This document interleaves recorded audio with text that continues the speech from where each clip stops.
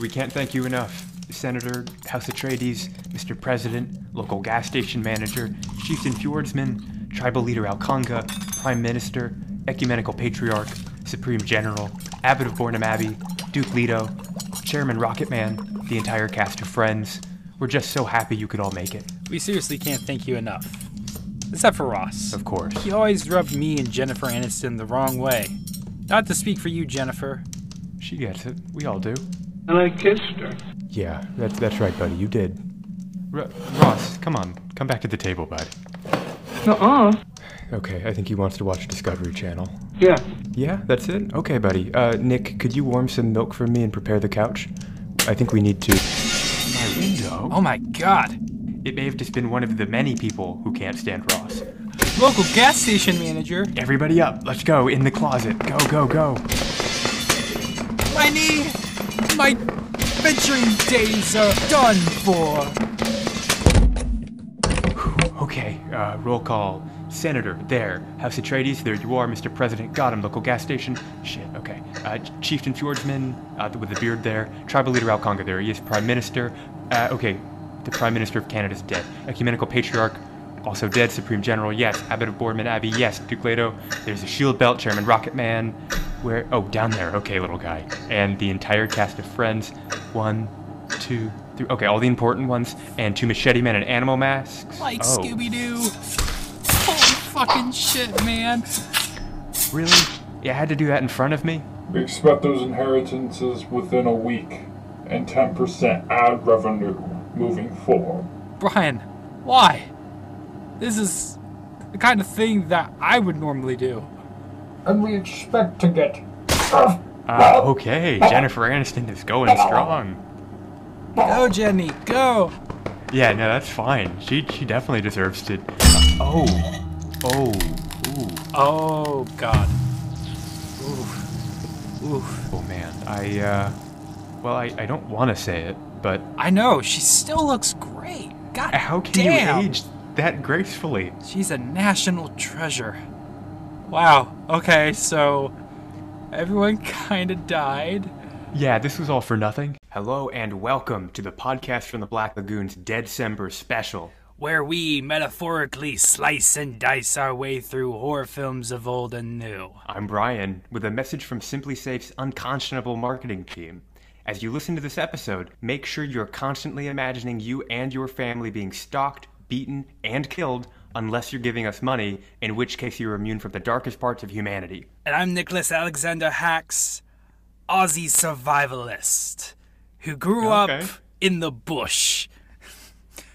So today, if you didn't tell by the title, we are talking about 2011's You're Next.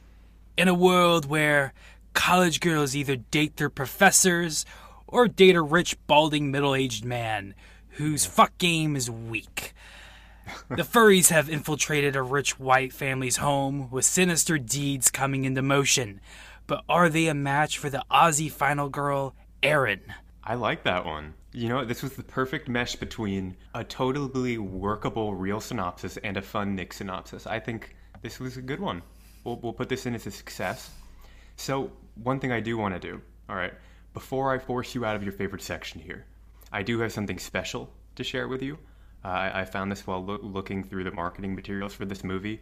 I think anyone listening to this podcast is a horror fan, so they kind of know that they marketed the hell out of this film in 2013, I think, was when the marketing really kicked up. Because that's when it got, passed around by Lionsgate. I think initially the 2011 is when it was in film festivals. Yep. So when they got, a major distributor, they were huge, and it was, everywhere, and it became, the teen movie to watch.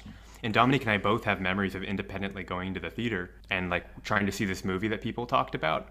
And that's cool and all, but they also cut out violence out of the film to make it more marketable, which is an interesting thing to read up on as well. Yeah. But the taglines for this movie, they're pretty weird. I'm going to read some of these real quick before we get started. Go for it. All right, imagine you see this great, gritty trailer for this movie. All right, and then by the end of it, you're ready to buy a ticket, and the tagline slowly fades on the screen, and this is what you get. The animals will hunt you. Okay. That's all right, but it's not great. They will hunt you. Kind of weak. Hunt, sweet hunt. Cunt, not too sweet bad. cunt. Yeah, there it is.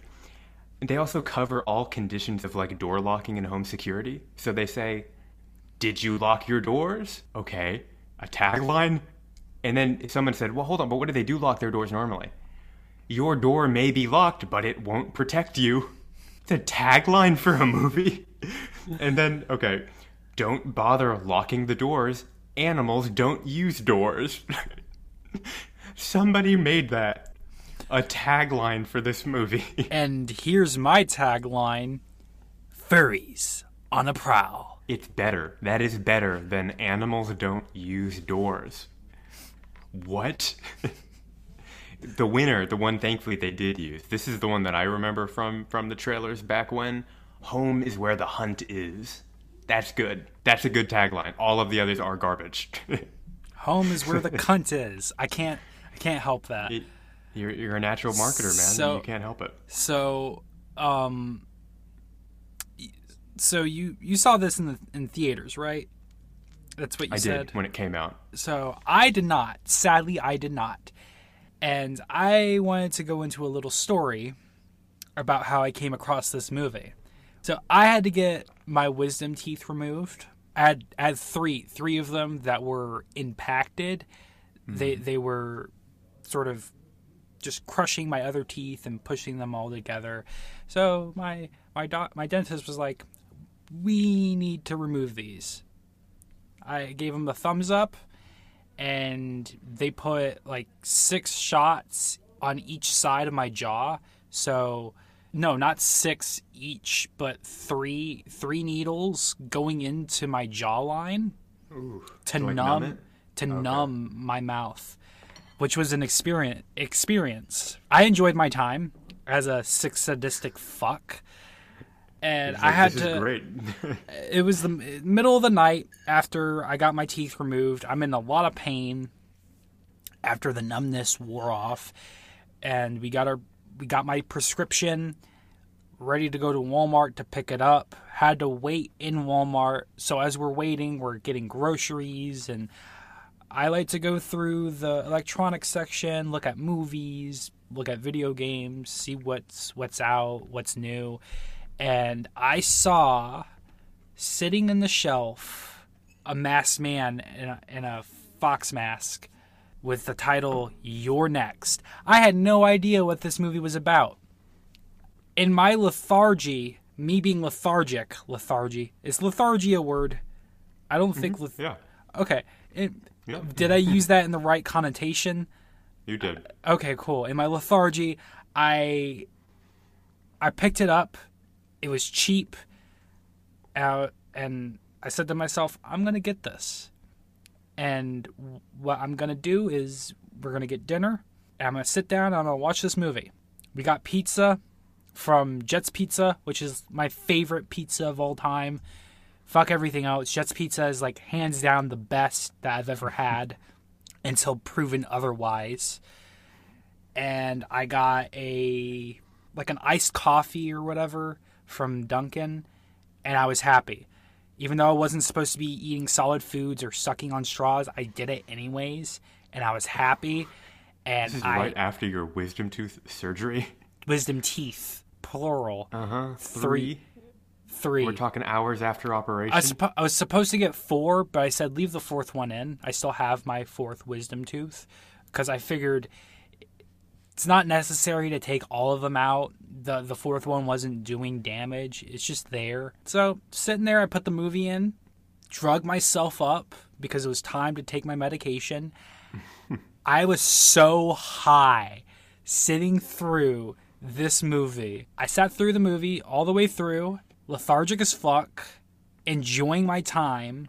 I decided that this movie was so good that I'm going to watch it again the same night, right after I finished it. I've never done that with any other movie. This was the only movie that I've ever decided I'm going to watch it again. Because I had, like, this was, regardless of me being drugged up, I enjoyed this movie so much. And I could prove that. I told Brian that the night before recording this episode, I watched the movie, And on recording day, when I got up this morning, I decided to put it on again, but this time with commentary. Wow, I stumped on the word commentary. Whoop-de-fucking-do.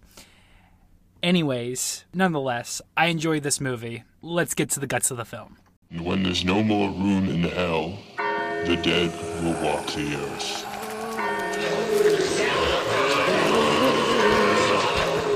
Okay, so this is an Adam Wingard film.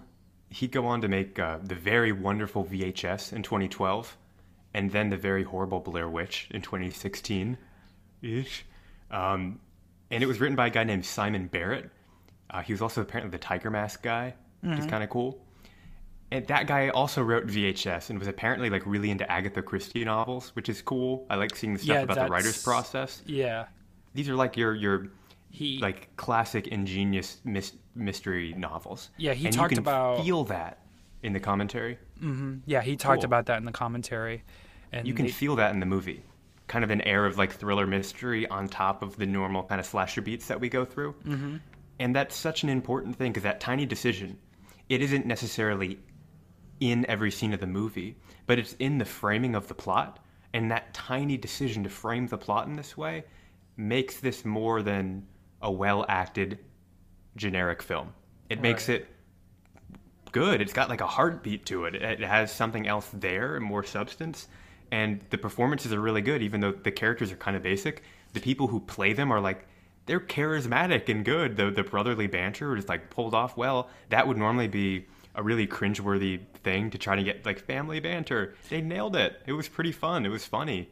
When Mr. Crispy meets his older brother the very next day, that entire interaction was freestyled. It wasn't on script. A lot of the scenes in this movie are completely like off the cuff, which is amazing and really fucking cool. And the kangaroo battle was improv. Yep, the kangaroo battle was improv. That's cool. The older brother was perfect for that role. He was such a jerk. He kind of reminds me of like loving. He reminds me of off-brand Daniel Tosh from Tosh.0. I can see that. He kind of looks like that. He kind of has that look in his face. There's a guy in Workaholics who reminds me a lot of him too. Mm-hmm. I forget. I don't know their names. I haven't watched that show much. But he had such a like funny way about him where he could really in like a cloaked way insult his little brother and belittle him, but make it seem like, what? I'm not doing anything. And that was such a perfect way to be just a horrible human being. It's amazing how this movie is not only a home invasion film, but it is also a dark comedy, which I fucking love. Yeah. It's not straight up comedy. There's no jokes within this movie. It is by circumstance. Funny things happen within the interactions of the characters. So, I remember them, the older brother Drake and his wife talking to Tyreek, who's a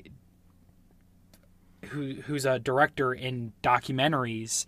An underground documentary director. Debut underground documentary director. And you're like, have you made any commercials? He's like, no, I do documentaries only. And he's like, oh, I don't think that you should, like... I've seen some documentary commercials. I don't think that it should pertain to, like, one form of art. And the wife is, like, agreeing with him. And she's like, yeah, that's why I watch TV nowadays. It's the commercials. Like, what fucking person watches television for the commercials? Yeah. Nowadays, we try to get away from that bullshit, and it's slowly being integrated within not slowly, it's become integrated within streaming. Yeah. It's so invasive. 3 seconds on YouTube is too much for 90% of us. It's just like, I can't. 3 seconds to skip? No. I can understand people wanting to, like, needing to make money off of ad revenue, which we kind of do.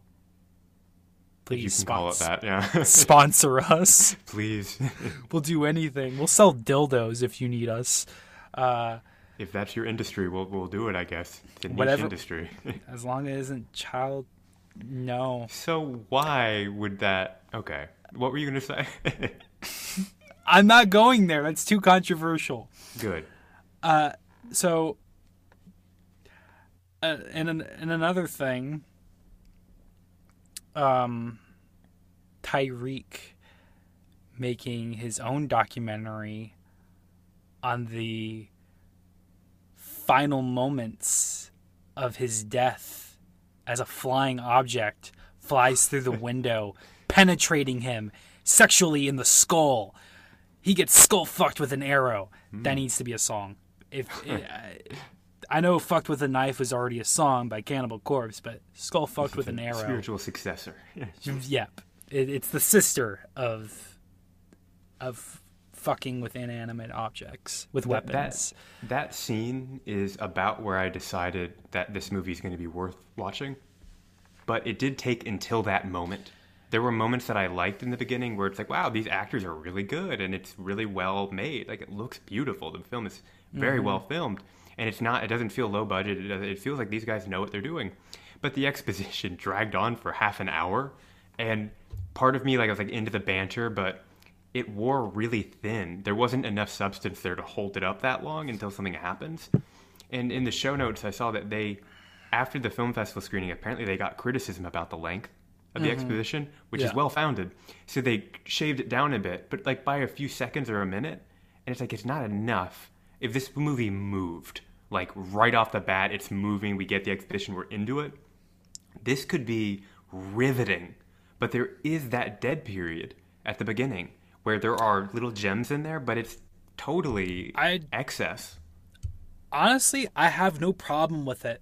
I've sat through this movie multiple times and I cannot find a single problem with the pacing. I really I sit down and I don't feel bored. I get happy when I watch this movie. It almost brings a tear to my eye when that girl gets her throat slit open and everybody's freaking the fuck out. That's something worth talking about because this film does have a underground brutality to it. And I think that's because it was a film festival circuit movie, which means there is more creative freedom. And the version we got cut out scenes apparently a dog was originally decapitated in the original one, and their publishers were like, we don't open movies with dogs having their heads cut off. So they're like, okay, we'll censor it. And that's the version we were watching. And but there's still an air of dread and darkness to it. It isn't fun slasher he died in a crazy way. Did you see that? Whoa, we're all scared. It's my wife is dead. It's grief. Yeah. And there's such a sense of everybody dread. Who's dying is in love with somebody else who's going to hate that they're gone and is somehow familially linked to everybody else. So every death has weight to it except for the documentary guy who very fairly died first because no one cared about him. But everyone else is they're linked. There's love there. There's companionship. It's almost like the one good decision that Alien Covenant made is that it's a colonizing mission. So everyone who dies has a significant other who's going to grieve them. It isn't just we're at a camp where we're all buddies and it's just an anonymous friend group dying that you don't really care about. It had that connection to it. That was a good idea. Yeah. And the soundtrack? Oh. So, yeah. Oh my fucking God. I don't know of why. Looking for the Magic by the Dwight Twilley band. I had so much trouble saying that without looking at my phone. But I remember the director talking about trying to pay for the rights of this movie, and the singer of the band's wife told him, "You went looking for the magic, but you can't afford the fucking magic." Oh. And he got so upset about that. I guess, yeah, that was deliberately jerky thing to do. Mm-hmm. That's such a conscious form of ugliness. I found it funny. She sat back and sipped her wine and laughed to herself and said, "Oh, what it's like at the top. the only good song that you guys actually have that's memorable. Yep. Looking for the magic. Yep. But that's a good song. It's really good. Cool. And what's really crazy is they paid for a different version, which was a cover version of that song, for the credits. And they were going to use that version throughout the rest of the movie, but eventually they got the rights to the original. Okay. So they just used that in the throughout the rest of the movie, except for the credits, which the reason being it would have been even more expensive to put it in the credits than it would be to have it in the film itself. Right. Okay. That makes sense. Yeah, understandable. But yeah, the dread in this movie, just people grieving, people freaking the fuck out.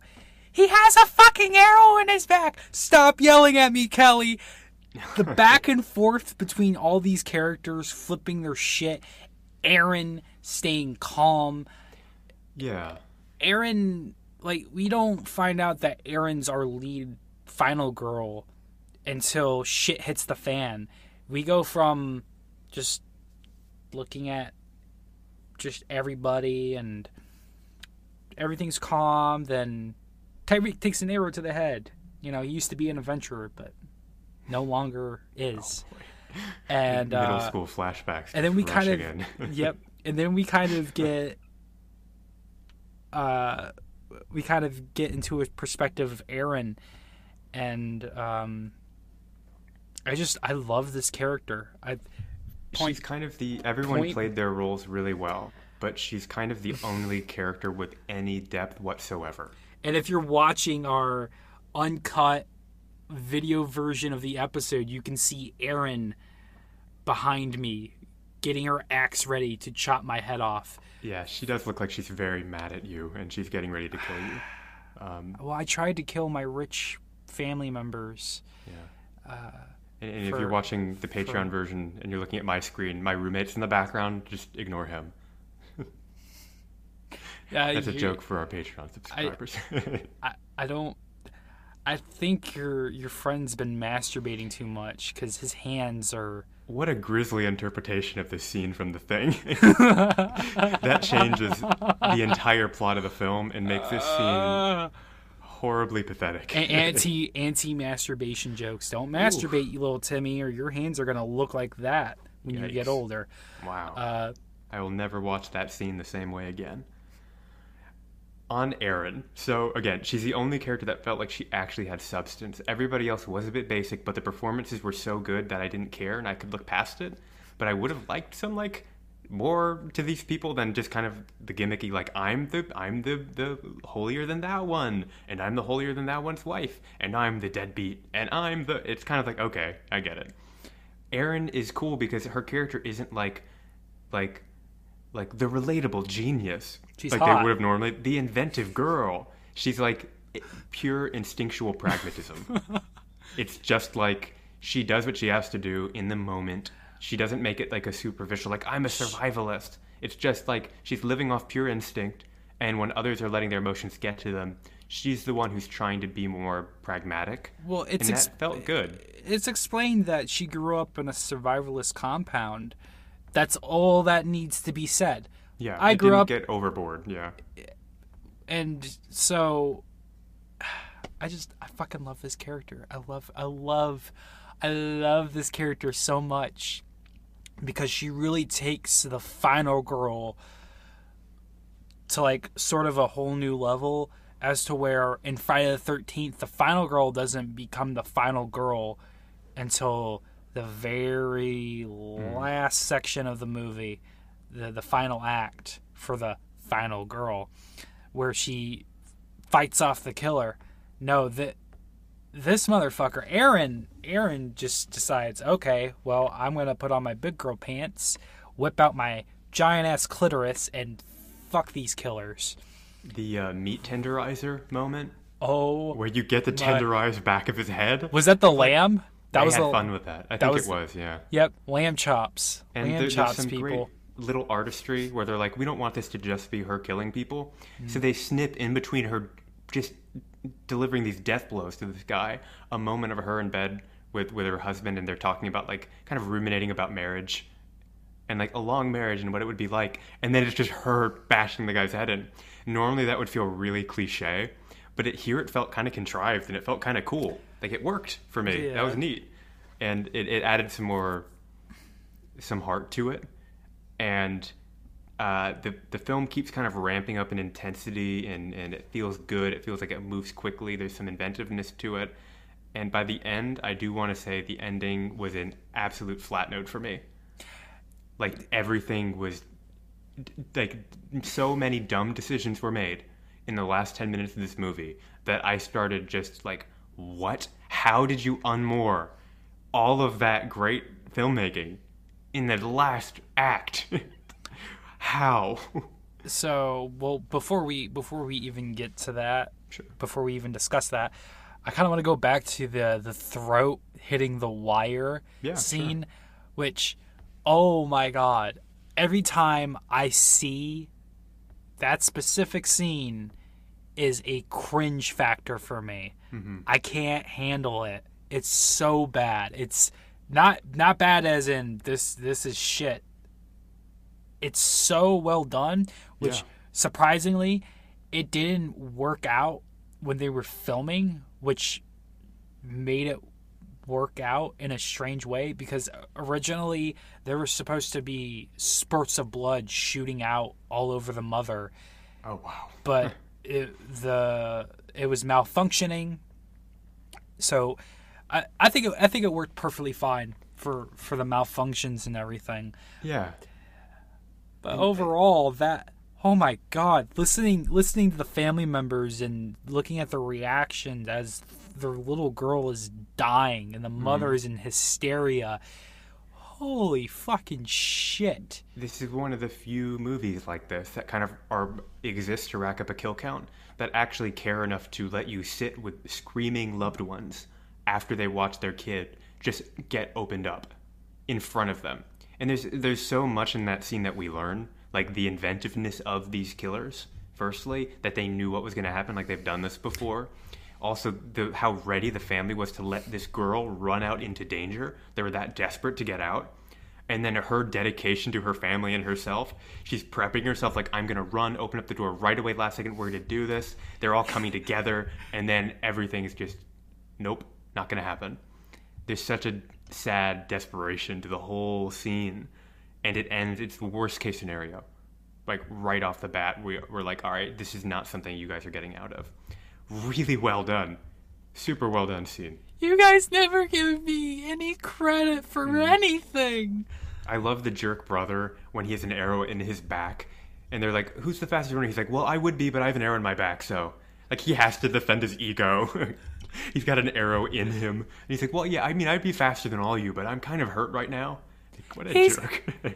And then, was it Crispin's like, what does an arrow in your back have to do with your legs? And then the wife's like, he has a fucking arrow in his back! Yeah, Stop yelling at me, Kelly. I have to do that over and over again. That scene, it's so comedic and yet so disturbing. Yeah. Again, people, black comedy, which I feel we need more of in horror in general. We need more scenes where it's funny, but it's not meant to be funny. Yeah. On purpose. It's a really hard line, that is, to really subtly weave in those funny elements without betraying the point of the movie. If somebody... or the tone of the movie. And they did it really well. Again, just the ending is a gigantic pool of betraying everything the movie sets up. Like the tone, the characters, all of it's just kind of flipped over. We'll get there when you're ready. But are there any other points you want to bring up?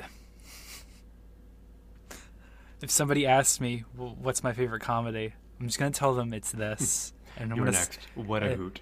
It was so fucking funny. I couldn't stop laughing. I was howling. You know what would be really fucking funny?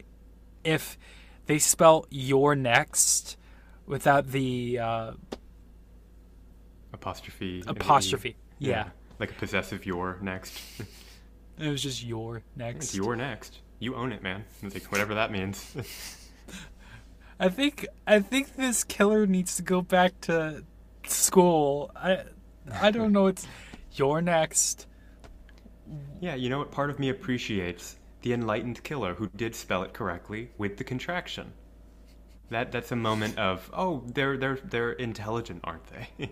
What if they just didn't do that though? And how many people would be so pissed off? And that'd be a good way to bothered? figure out the type of people you shouldn't be friends with when they're like, "Excuse me, there should be an apostrophe there."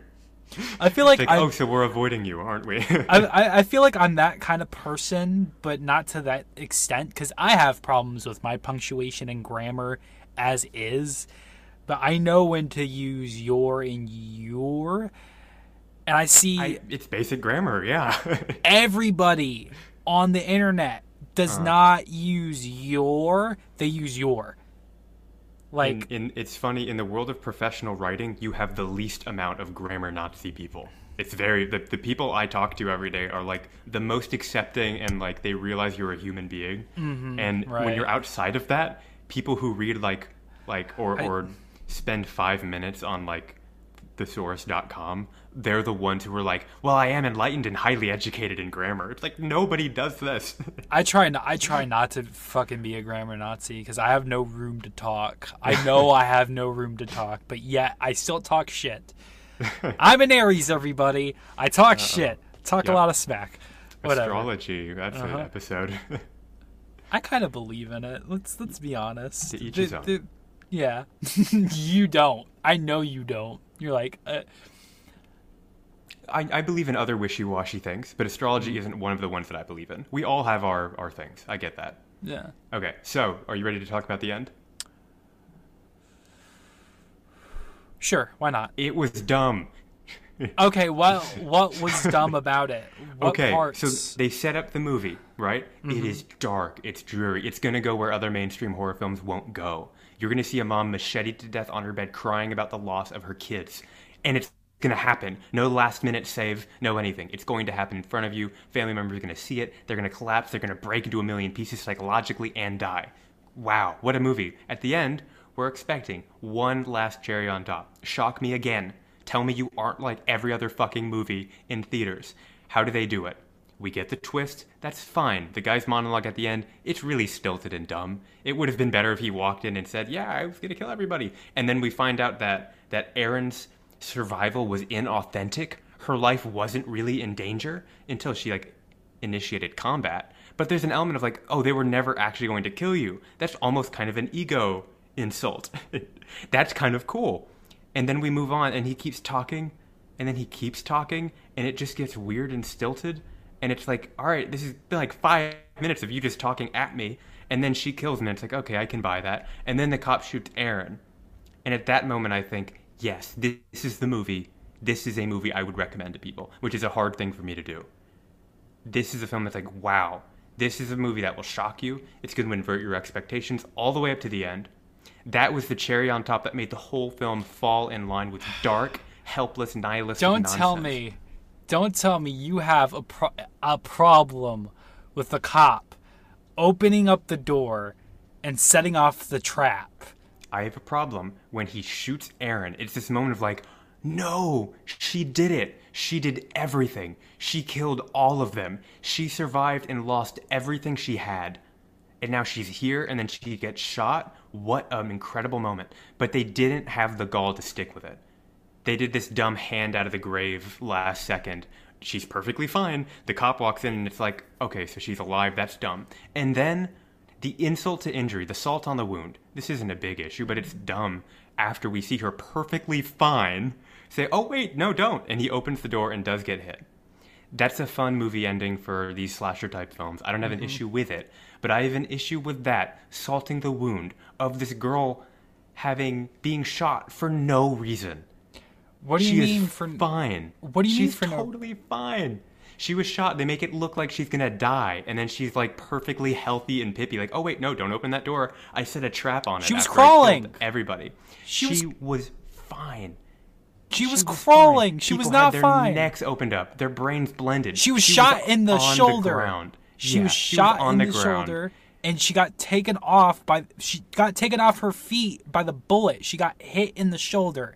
She was crawling. She didn't get up and be like, "No, don't do that." A guy had his brain blended. She got shot in the shoulder. The one thing that would have made this movie really sit with me was bullshit. You want to know what happened in the original ending? What? She gets her brains blown out. Good. No. That would have been astonishing. I don't agree with that. It would have been such a great risk. Okay, to a certain extent, I kind of agree with that. This ended like Conjuring movies end. the reason why they didn't go with that is because you're sitting there, you're rooting for this character, and for it to go nowhere, but for her to die, it kind of just feels like for nothing, which I kind of agree with. No, it doesn't have to be that way though. It doesn't. She's a final girl. That's why I'm like, cool. There's a possibility of them making a sequel. I would love. The monetary part also bothered me. Of we could get more out of her, so let's bring her back last second and then have a dude die. It felt like really weak writing. It felt like something that I think the distribution company told them to change the ending. I think I read something about that too. Mm-hmm. It felt like a last second, like, well, maybe we should take this over. We'll do this. Do you watch the credits or anything like that when we watch movies? No? I'll skim through them to see if there's anything, but I didn't this time. So they do like a criminal sort of like they take pictures and stuff of like the crime scenes and everything, and Aaron's picture is taken, and under it writes suspect ? And then shows all the other bodies and stuff with the actors and actresses' names on it. Yeah. I like the thought of her being in questioning. Like, it takes place right after the first movie. She's being questioned about everything that happened, and I guess, I don't know, the killers are a part of a cult or whatever. I'm trying to like grasp at straws of what they can do, because I don't want like another random white rich family getting slaughtered, and so it wouldn't work. Taking the ending as what it was, the I guess revised version, it does again. It feels like it betrays all of the momentum of the movie. But even if you take that for what it is and pretend that that was their writer's best version and it wasn't a compromise, it still could have been done better. It was still long and weird and not tonally fitting. From what I heard, they had a short, limited amount of time to... I think that's true for all movies, yeah. It sucks. Making movies is miserable. Not all movies. A lot of movies have, like, this... Like, they have a deadline, obviously, but they have, like, all this time. They only had, like, a few months to make this movie happen. And the owners of the house... were like, they thought they were college students doing like a school project, and they were there for months, and they were like, you thought we were college students? We have like 50 people with us? No. We have $1 million to spend on this movie. No. Which I kind of have to say the house is the main star of the movie, because it was like a 1920s antique home. Mm-hmm. And they furnished it with carpet and stuff, so when blood was being shedded, they didn't get any on the wood flooring. So, yeah. I think, I don't know, I thought the house was beautiful. It was well shot. There were so many different angles of the house, so you didn't get the same bland old, there's the house again. It was beautifully filmed. Yeah, it was like well filmed. The soundtrack was amazing. The synthwave track. I didn't hear much of it. Yeah, there was that one track I heard. So much of the soundtrack was like this emergent, quiet thing, and I hardly picked up on it until that one obvious track kind of popped out. Run, Motherfucker. That song, Run, Motherfucker, is so iconic, and they even mentioned John Carpenter as being an inspiration, which I totally got. Totally. And it's like one of my favorite songs to come out of a horror movie, I love Run Motherfucker. It's such a good song. It gives you so pumped and ready, and whenever Erin is like killing off these killers, defending herself, you're listening to this synthwave track, and it blends well. It totally does. That was what should be the soundtrack to the film. I wish there was more of that throughout the whole film. Like, It Follows kind of does that, where they take that style and merge it into the movie itself. But and Brian, it's a riveting thing. Don't you love the CD that only has one song, Looking for the Magic, by Dwight Tilley? Or these guys are new enemies, at least his wife. She's just like the new target of the Black Lagoon. Take her down a peg. I thought most of the soundtrack was like, I didn't notice it, which means it wasn't bad, which is fine. And then that one song was good. So that's probably the best I can say about the soundtrack. It was really cool. It was a great sequence. I mean, there's subtle parts, like within the film, especially towards the final act, where Erin is trying to survive, and I don't know. I didn't have a problem with the ending. I liked it for what it was, and we're not getting a sequel, so at least anytime soon, which is completely fine. Yeah. I don't think it really garners a sequel, but if there was a sequel, count my fucking ass in a goddamn seat, because I want to watch that shit. Take my money. Because I would love to see where they would explore this world. Maybe there's like a cult, because I guess the killers were military, because what was the edgy young sibling? What was he? I don't remember. He was but clearly no good. He knew a bit too much about Nick. they must be blocking our cell phones. Like, he had an interesting You knowledge. would fucking know that, you lowlife. Yeah. Why are you calling me a lowlife for? Like, you guys should be using VPNs. He seemed like that guy. Speaking of which, no, we're not sponsored by Norse VPN. Oh yeah. Hey, NordVPN, We'll take call it. Call us. We'll do anything. I'll suck your dick for a sponsor. There's my dog. There she is. There he is. I misgender every single dog I come across. It is a joke with Dominique that if I ever come across a dog, I will never get it right. What did you think about the beginning of the movie, the way that it started? It was your typical horror movie intro. I liked the energy, but I did too. The pullout game is so weak. Oh, that part particularly. Yeah, it was like, it didn't. If I just saw the beginning, I wouldn't have thought that the movie would be so competent as it was. Right. It was a fine beginning. It does like a bait and switch. It's like giving you something that you think you're gonna expect. It's like, oh, it's one of those movies again. But we only get one sex scene, and we only get 2 pairs of titties throughout this whole entire movie. So, also, fuck me next to your dead mom then. You don't ever want to do anything fun with me. I don't think that's a fair criticism to make. Then fuck me next to your dead mom then. Oh my god. I don't know. If you were put into that situation, what would you do? If I was married to somebody, or like dating somebody like that, what would I do? And these are the things that I ask myself. Would I do those things? It was a deep moment in this film. We can all agree. Best moment ever. Oscar worthy. Yeah. Even. Fuck me next to your dead mom then. I think that new scene was the distributor's idea to replace the dead dog scene. Originally, the dog's supposed to have his head cut off. The guy finds his dead dog, and that's the beginning of the movie.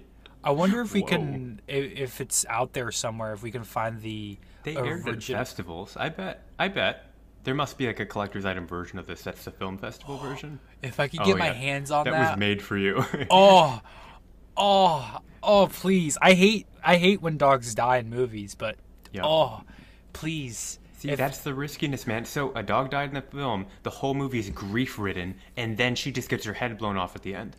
That is a movie. That is a punk movie. That isn't like, well, we can't really kill her. What if it's a sequel? We have to please our distributor. It's like, no, that's to kill her at the end.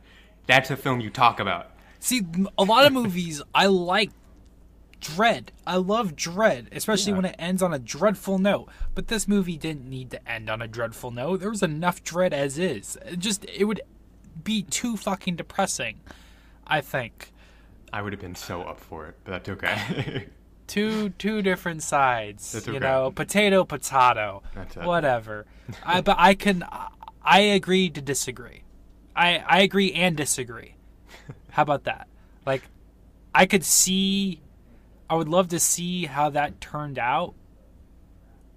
How they originally wanted to do this movie to what we got. I would love. I even would have been fine with what we got if it was more polished. Like, I'm fine with the idea of what we got. It just wasn't executed well to begin with. And then I heard that there was a better ending. And I was like, yeah, that's the ending. It's like finally getting to the end of Eyes Wide Shut. And you realize a masterful movie ends in the dumbest way possible. Right. And then it's like, why? It was so great. This is the ending? I don't know. What are your other, your next remarks? Fuck me next to your dead mom.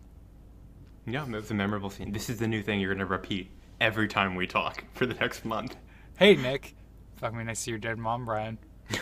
Do it. That was a funny, like, I like that guy was low enough to do all this, but he still had a standard. That was funny to me. He was like, wow, that's too far. I'll murder my family for money, but... Or when he kills his brother and he's stabbing him with multiple tools. Like, I'll do this, but that one thing? No thanks. Would you just die already? Is this hard enough? He's just looking at him like... Why?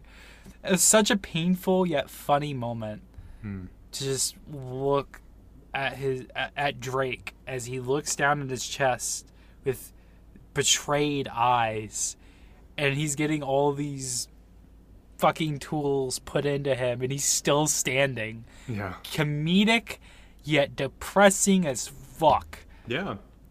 It's like slapstick, really dark slapstick. Mm-hmm. All right, let's get to the eulogy. Eulogy. Okay, so I have two different versions of my eulogy. Okay. Oh, wait a minute. No, my bad. Voices. That's voices. Ah, wrong bit. Oh my god. Ashes to ashes, dust to dust. May God be with this young man's soul. May Rod Lane rest in peace. 2011 and 2013's You're Next, whichever you want to look at, however you want to look at it. I enjoyed this movie, and I completely disagree with Brian's opinion on the ending of the film, even though I said I agreed and disagreed with him at the same time, but I'm going to disregard that comment so anyways. Fixate on this. And I don't know, I really liked the masked killers, the violent scenes, the dark comedy, everything was amazing. Erin is amazing as a final girl. Marry me, please. The true motive comes out. And yeah, I'm gonna bury. Well, we have to know how to dispose of it. So maybe you can entertain me. My initial proposal, Arrow through the skull, is that you and I would enter a domestic partnership for government benefits with streamlined parental rights, okay? And then we can grow our podcast network into a wildly successful enterprise, at which point we'd adopt children and underestimate the lengths to which they would go to get their inheritance from us, the domestic partners who adopted the children, until they begin scheming very ambitious familial slaughters. And on that day, right before they pick up their silverware to kill us, over family dinner of course, they'll realize why they've never truly ever been hungry or felt love or pondered the nature of things or cherished even connection with friends, because we're really fucking rich and we leveraged our friendship with Elon Musk, right, to create our children. What? Nick, and in his image, we created them in his image, and to program them to self-destruct on their first adult family reunion, which they attended with their own little clone of Grimes, the popular Canadian musician who was married to Elon Musk, for those of you who don't know. So they're about to put their scheme into action, and we're just waiting for the fireworks. And then we realize that one isn't quite like the other. Okay? He's sensitive. He's honest. We love him. He Buddy, loves us. But the world is cruel, Nick. I need to pull you Despite out of this his warmth bit.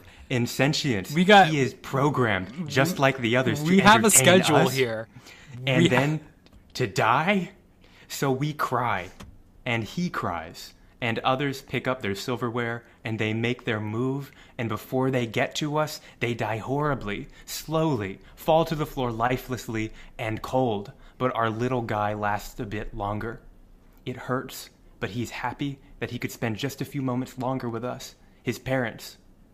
He dies in our arms, Nick, a bit scared, but finally content, because for the first time in all his life, we held him. We finally understood him, and then he was gone. And, Nick, uncertain of how our relationship could continue, after this trauma, we go our separate ways. Within a I want a week, divorce. the network is deprecated. Within a month, Elon Musk was killed in an FBI raid for reasons that are still an allegation. And within a year, Grimes released a Yoko Ono-esque album of hymns for each one of our children. This is Okay. very long. It keeps going. And no, Most stop. Stop. of them were garbage. Stop. But there was one that stuck out. There was one about our sweet boy. We cradled him into that great beyond with the parental love that only two men bound by an artistic mission can muster. The song was called, "O Thy Brian. Men of Indifference, Ye who birth and brand me, yet have my love all the same." People are leaving. Our boy This sang it, bit- Nick. It was recorded the morning of our family reunion, the end of the Geiger-Levisi-Musk experimental rocket fuel bloodline. In it, he said that he had never heard those words from us. The words that, if spoken among his siblings, they would have resulted in him being dead. Exorcised from the community. The words that were the only things that he could ever be certain of. I love you. And you and I, Nick, remembering the life draining from his eyes, looked at each other and remembered what we had. What was it like at the beginning of our relationship? Think back to that. What was it like at the height of our empire? For a moment we thought, fuck it, let's go back and take it all again. And then we both just kind of laughed. The sun was setting. We were silhouettes over the eastern wing of the Black Lagoon militant compound. That's a story for another time. And then we just kind of shook hands and we left. And we said to ourselves that some things just die.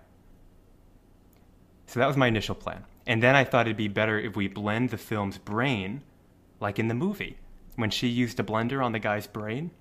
So I'm going to lay this film to rest with a blender and a copy of Home Alone. Yeah? Did I lose you there? Are you with me? Are you texting me? Yep. Yep. Yes. There we go. So I'm glad you said blender. I'm so glad you said blender because I was thinking I'm just going to completely write everything he says off to the side and just say we're putting a fucking blender in this movie. We're just skull fucking it with a blender, Yeah. screaming at the top of our lungs in a power move of a scene and just letting all that anger go. When that scene happened, I was yelling as well. I was fist clenched, body just tense as a motherfucker. It was intense. And battle cried. Such a riveting, moving scene, in my humble opinion. Yeah, great scene. So, yeah, Blender, let's turn this movie's brains into a brain smoothie. Full of proteins and vitamins and a man shake that even Jeffrey Dahmer would love. I like that.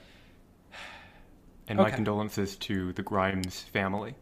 I will be burying this movie, a CD that only has one song on it that's titled Tim CD. Oh, I see. Looking for the Magic by Dwight Twilley. The Dwight Twilley Band. Yeah. And,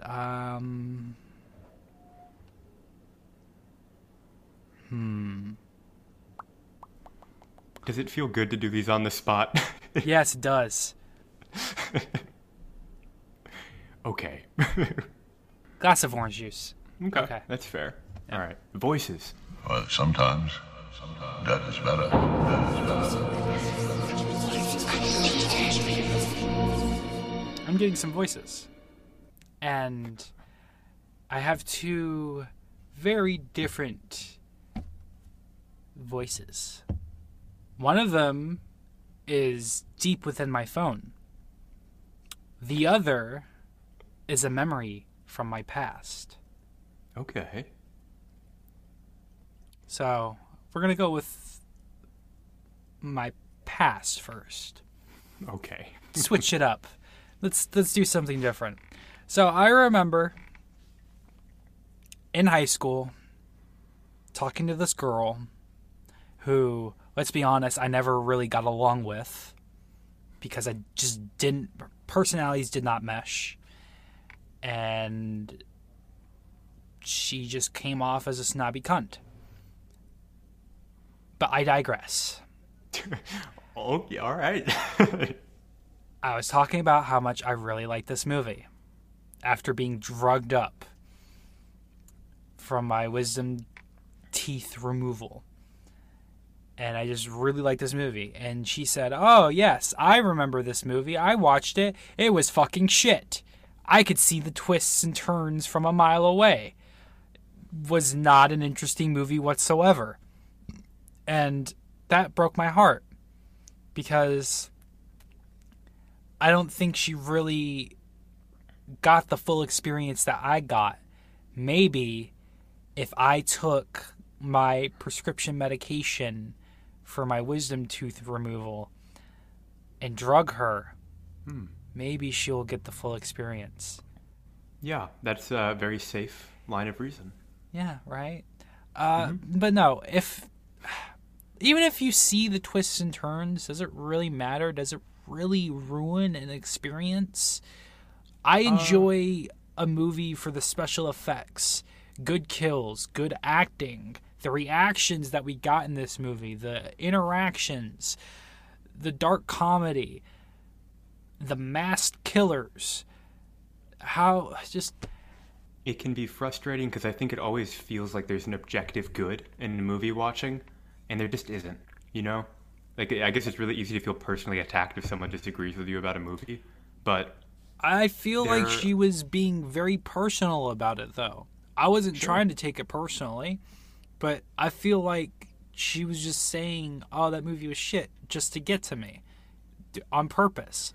Which, we're getting into the deeper psychological reason Yeah. this is coming up. Okay. yeah, I see. I feel like she just really didn't like me. Which, you know what? Fine, but I am banishing her voice. I see. Laying it to From- rest. Yep, her corpse. Is this somebody With the I know? hole. If you knew a girl named Maisie. Don't think so. Okay. Nope. Moving on. Okay, so that was your first one. Okay, here's a review from IGN's Chris Tilley. I'm not doing Ebert this time. I think he was dead by the time this movie came out. Poor guy. So for the record, this guy... We can What? we can make a seance and get his actual Yeah. voice. The moment you put your finger up, I got that too. All right. For the record, this guy, Chris Tilley, gave 2016's Blair Witch 9 out of 10. 9 out of 10. That is like 0.5 points away from what he gave the masterpiece Parasite. 2016's Blair Witch. What? Anyway, disregarding that, I actually like his review of this movie. Here's an abridged version of what he said. What follows is a deadly game of cat and mouse crafted by filmmakers who know the classic beats and are equally capable of subverting them. I think that's fair. The threat is real and terrifying. The kills are creative and original, and the cast is uniformly excellent, and they expertly handle the film's frequent tonal shifts. Sure.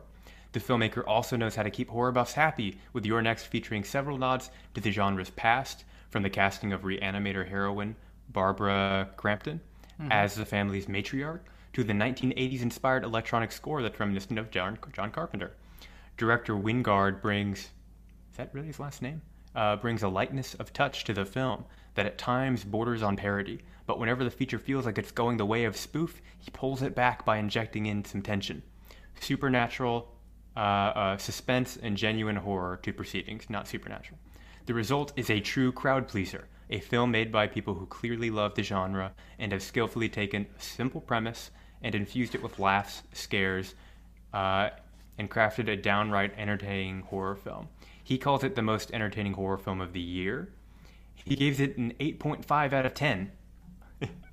So, pretty good. Of course, everything on IGN is over an 8.5 because they probably get a lot of money to make fake reviews. But I think this guy brings up a lot of good points. Wow, we're definitely not getting sponsored by them. Well, if they So sponsor us, we controversial. will give them a lot of money. No, right? we will not. You wouldn't give IGN money? No. So you think they're like not the high point of the gaming I will industry not- or film industry? I'm talking about like getting sponsored by them. I will not sell my soul to something I do not believe in. Okay. It's a great thing that we do believe in Simply Safe, Squarespace, and meal subscription boxes. Simply We safe. both we pray to that altar all the time. We Yep. are both like, diehard believers in the food subscription box. Absolutely. Definitely. For sure. So we're ready sure. for that subscription. Call us. Anyways. Oh, I forgot to say, this is probably one of my favorite indie films of all time. So, yeah. Take that as you will. So, let's go back to how I usually do my voices. This is by Tilly PJ 1985. It was posted on the Could that 23rd be of Chris April Tilley's IMDb profile? 2014. Gave it a 2-star rating. Titled it, "This Movie Sucked." I'm not sure how this movie has a 6.5 on here. Well, it's a very, very bad movie. The characters are constantly doing stupid things that make you say, what the fuck? One girl sees a guy upstairs under the bed, so she bolts directly out the front door into the woods, where guys have been shooting crossbow bolts from. She doesn't grab a phone or tell anybody that she saw a guy upstairs. Okay.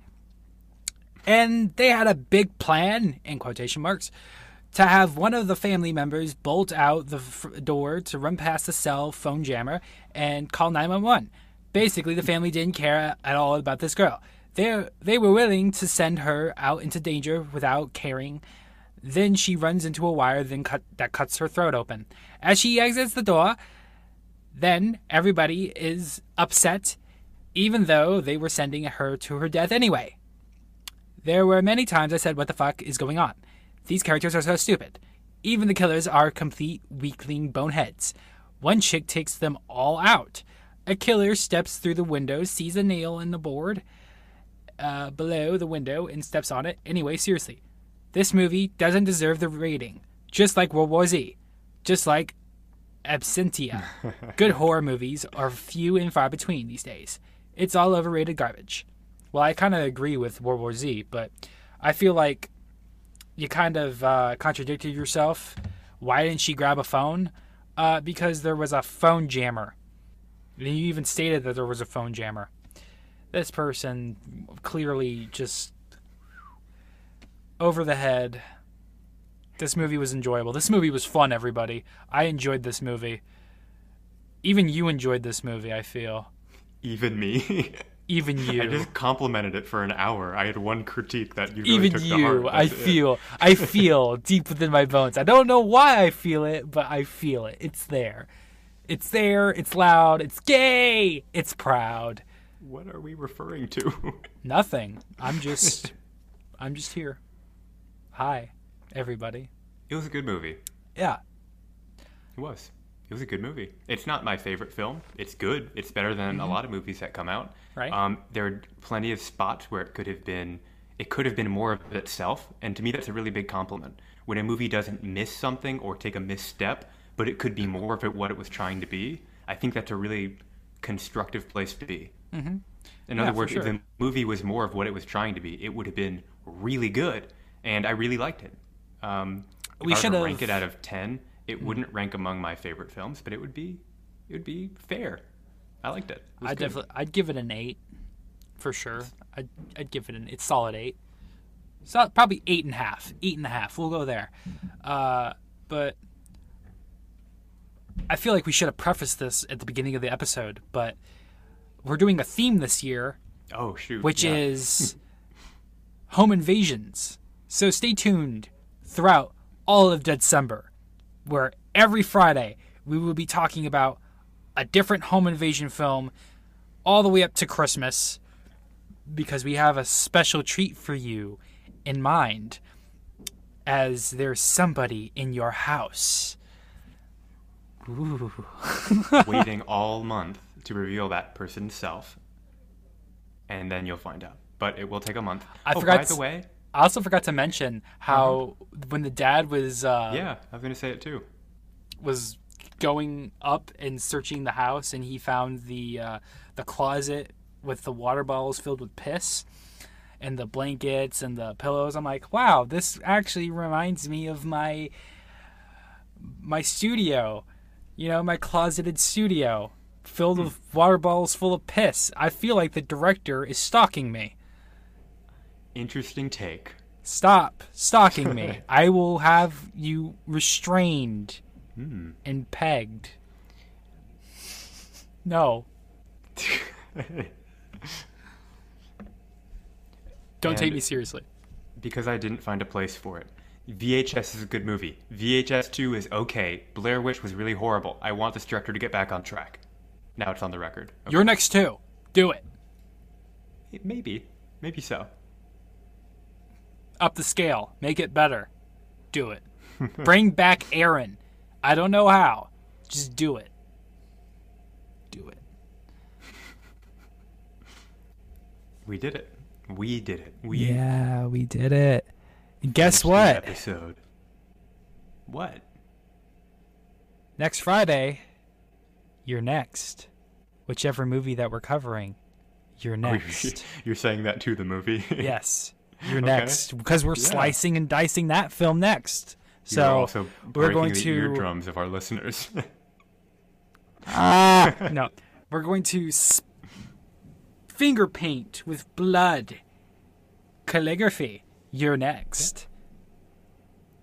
Horrible joke. I'm nothing. I'm behind it.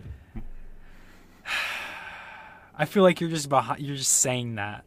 I'm behind it. I'm struggling. If you're watching us on video right now, I have bags under my eyes, if you can't tell. My screen is grainy as fuck, but I look like complete horseshit. I promise you, I have been getting a regular night's sleep. I just look like this. I look like a heroin-addicted white. Although a heroin-addicted white? Yep. This sounds like something we'd hear over like the high school speakers intercom on like anti-drug week, and then no one would get over it for a week. Man. Okay. Thank you. Find us on all of our social media. Nick, do you Yeah. still stream at all? I kind of got off track with that, but eventually I will. Eventually, I will get back to streaming, and you can find that under Black Lagoon Network, just like all of our social medias, which is Instagram, Facebook, Twitter, which I don't really post on Twitter, but it's there. We're also on Slasher, Black Lagoon Network, again. Yeah, so thank you guys for listening, and stay tuned for the next episode in our Deadcember special. Yeah. And if you got this far, we appreciate it. And Milk if you Nick. could be so dedicated to Milk Nick, and then right after that, to go onto iTunes. I never thought I'd say those words. And then right after that, to go on iTunes and leave a review, that would be incredible. That's one of the best things you can do. My co-host is now broken, so if he saw a really good review, he might come back from the laughing stupor that sent him into. Thank you. We love you. We'll see you in the next episode.